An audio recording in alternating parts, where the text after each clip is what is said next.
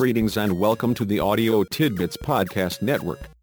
We hope you enjoy the show.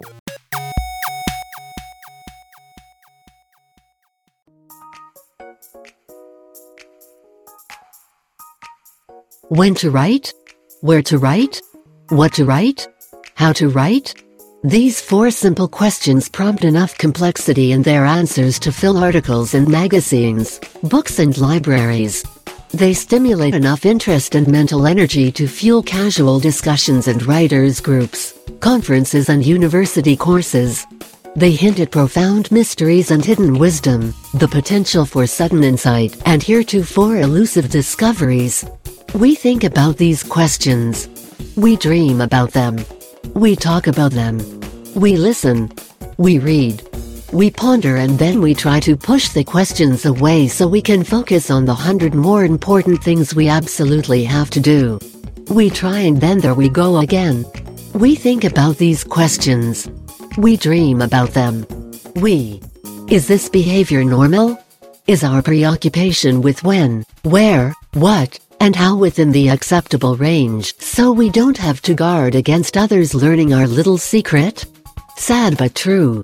It's definitely not normal and is so unimportant that it falls far outside any range of interest to most people, so it doesn't even make it on the scale where acceptable and unacceptable issues are considered.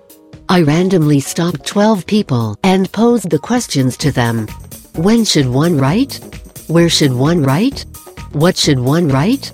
How should one write? 3 just stared, shook their heads, and walked away. 4 didn't bother to shake their heads. That left 5, 2 of whom asked, "What are you talking about?" Of the remaining 3, 2 said, "Whatever," and the one still seeming interested thought for a few seconds and said, "It would be easier to just leave a voicemail." Why do you want to write anything? Why? Why do I want to write anything? Here I am worrying, nigh obsessing, about when, where, what, and how, and then the one person in a dozen asks why. How frustrating is that? What do I say to someone who thinks that leaving a voicemail is preferable to writing?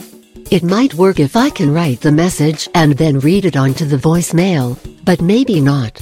It's tempting to dismiss the why question as the query of an idiot, but, of course, it is much more fun to write about it, and certainly we all know about the attraction of fun.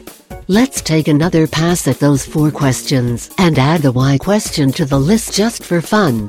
I'll take a few editorial liberties with the questions since it's my piece and we all know about editors and they're taking liberties. I'll start with what to write.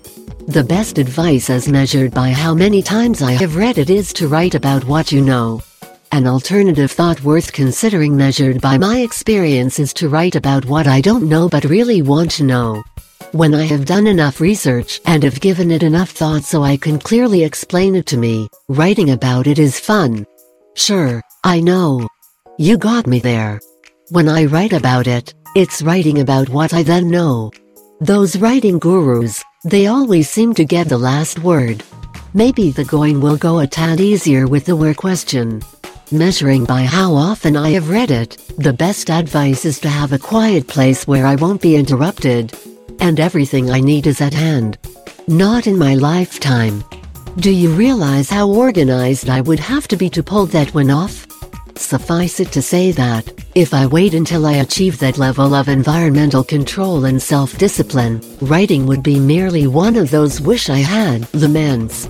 I'll have to be satisfied with wherever the keyboard is and hope for the best. Maybe I will find the peace and quiet somewhere inside me. When to write?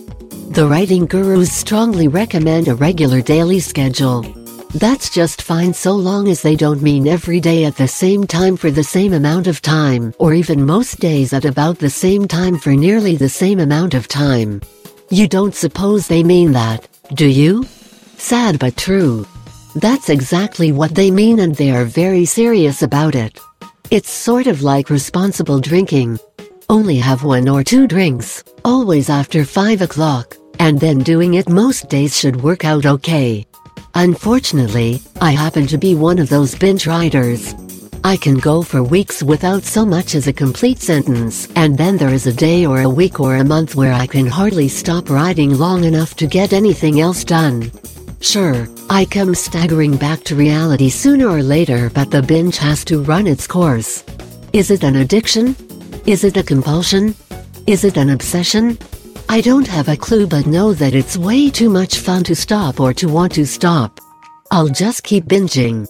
That brings us to the how question. This may be the most guru answered of the 4 questions. The obvious advice is to decide what you want to say and then say it, in writing. Perhaps the next most obvious advice is to write what you think you want to say and then read it. It probably isn't quite what you had in mind, so write it again. Maybe by the 3rd or 10th or 25th pass at it, you will read what you want to say. There you go. You're a writer. It's sure fun, isn't it? That does it for the what, where, when, and how questions.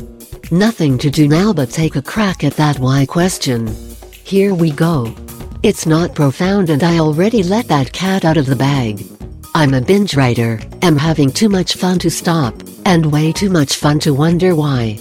One of the 12 people in my survey came up to me later and asked, "You spend a lot of time writing, but what else do you do?"